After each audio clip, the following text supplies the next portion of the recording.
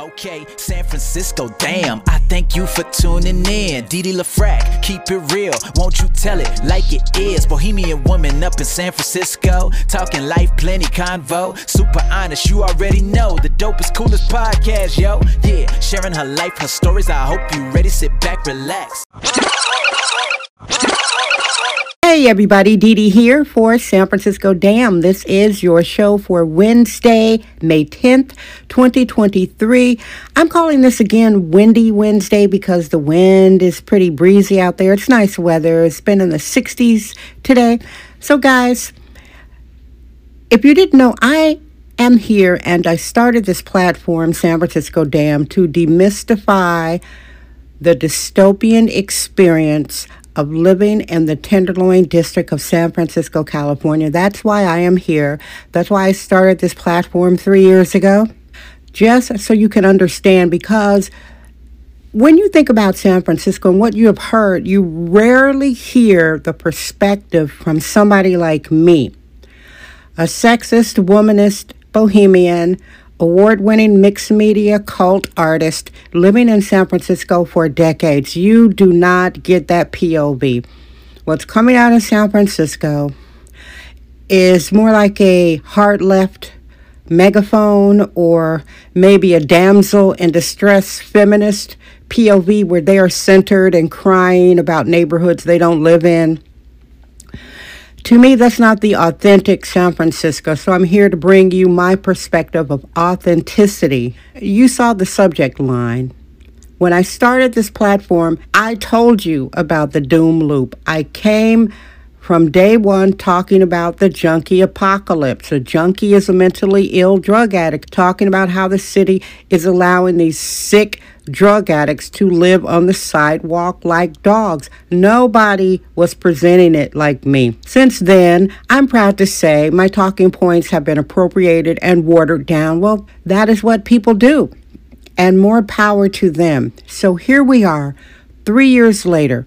We had a San Francisco that was deeply in denial. When I came to Twitter, now Twitter is a San Francisco town square. In fact, Twitter was a San Francisco activist organization before Elon Musk took over. Yes, Twitter was an activist organization for the hard left-wing progressives.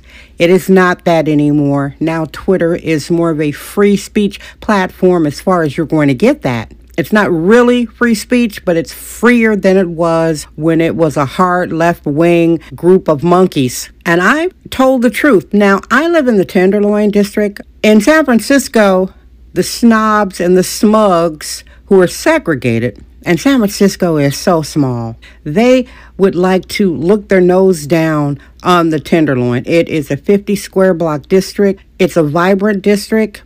Sometimes gritty, sometimes grotesque, working class people, immigrants, students, interns, techies, restaurant owners, bar owners, vibrant restaurant scene. It has been hollowed out like the entire city. So the point I'm making is, I personally am not living in a slum. Currently, I am living better than 99.9% of black people on the planet. So I reject any sort of snobbery. And speaking of the snobs, it's amazing what 3 years can do to a city. San Francisco has been tenderloined. Now the Tenderloin was the containment zone for shenanigans. San Francisco proper.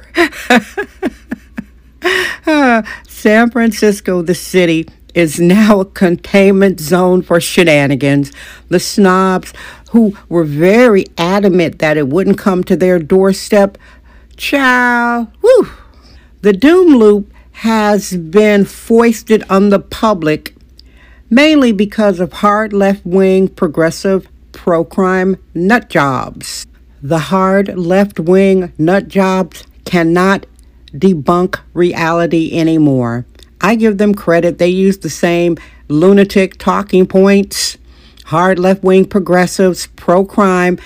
When people would talk about crime, now me, when I came to the scene on Twitter, demystifying the Tenderloin, they would say, oh, that's just in the Tenderloin. That's just over there. Again, San Francisco is 7 miles by 7 miles. It's a criminal's playground. There are junkies that come from all over America. They leave their homes. They're living with their parents. They come out here because they know they can play the city, live on the sidewalk, and act like crazy assholes. There, I said it now.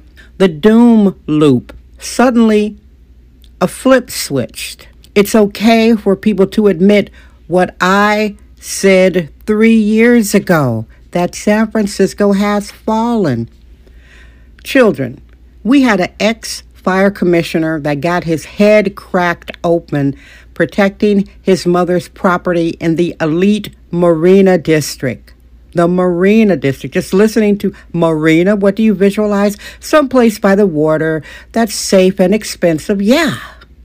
He got his head cracked open by a junkie living in a trash pile outside his mama's house in a multi-million-dollar district.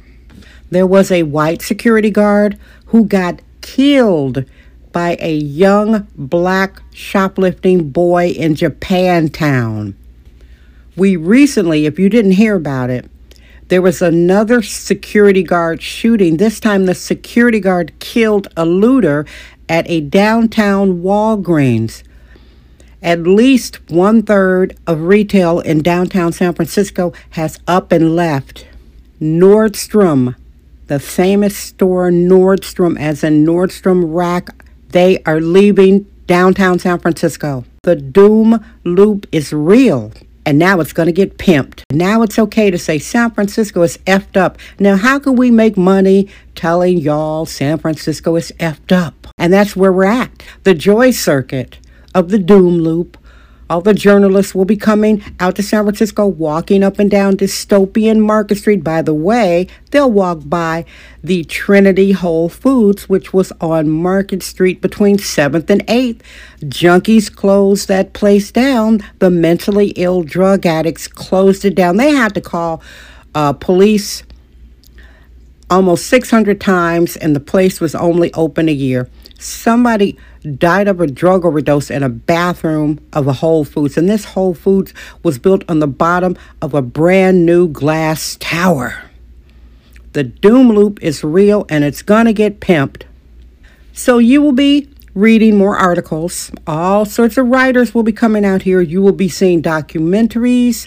You will be seeing TV shows telling you what I told you 3 years ago about dystopian San Francisco. I take San Francisco personally. This is a city that embraced me when I came out here as a very young, green, enthusiastic, skinny little girl.